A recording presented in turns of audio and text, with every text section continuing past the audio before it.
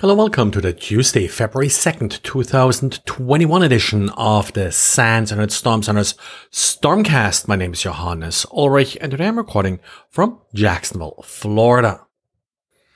And as predicted, less than a week after we got updates for iOS, watchOS, and the other Apple operating systems, today we got the next version of macOS, and with that, of course, also a whole list of security patches. Now, the iOS updates really just focused on three specific vulnerabilities that had already been exploited. This update for macOS has a much more extensive list of updates. I don't really see anything that's sort of screaming patch now, but you probably do want to update to the latest version of macOS. There are also a couple of functional fixes.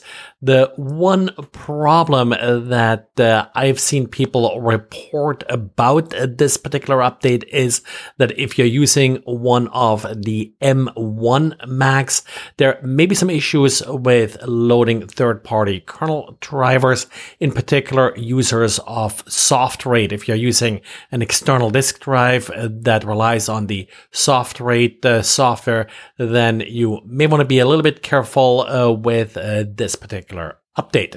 And according to SoftRate, the company behind this software, Apple is working on a fix, and you may see another macOS update shortly.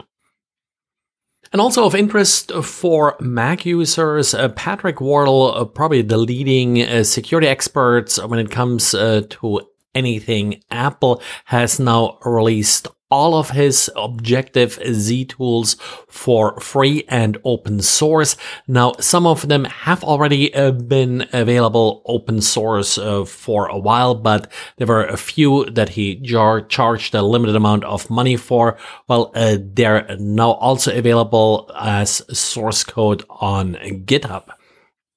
And then we have a third Apple news here, and that's a blog post. It actually came up last week. Didn't get around to really cover it, and that's a change that Apple made in iOS 14 to better protect the iMessage service.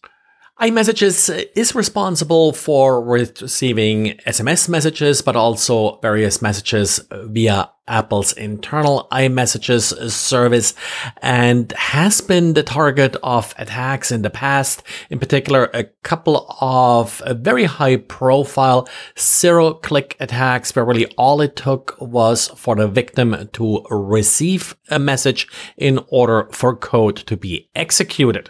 The challenge here is, of course, that messages come in all kinds of sizes and shapes. There are images, there are different character sets, so parsing them securely and efficiently is not a simple task.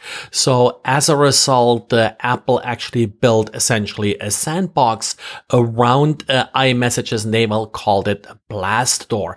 Blastdoor is responsible for all the parsing of untrusted data, and with that isolates the most risky part of the iMessages service and makes it less likely that an exploit could execute arbitrary code on the system itself. This Blastdoor service appears to be also written in Swift, which should take care of most of sort of the classic memory issues that you often end up with some of these parsing and compression and such algorithms. So that's another step they took to make exploitation less likely. Apple, of course, often doesn't talk much about security improvements like this, so most of this information is coming not from Apple, but instead from a blog post by Google's Project Zero.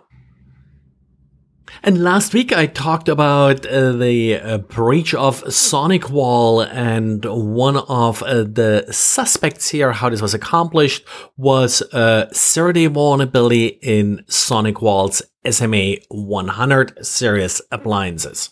Now, since then, SonicWall has published a number of updates. They're now actually recommending that you shut down your SMA 100 series device if you can do it.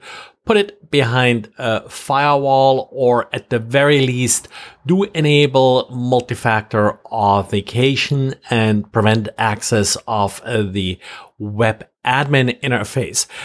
These steps will not prevent the actual exploit, but they will limit the impact of any exploit that you may be seeing.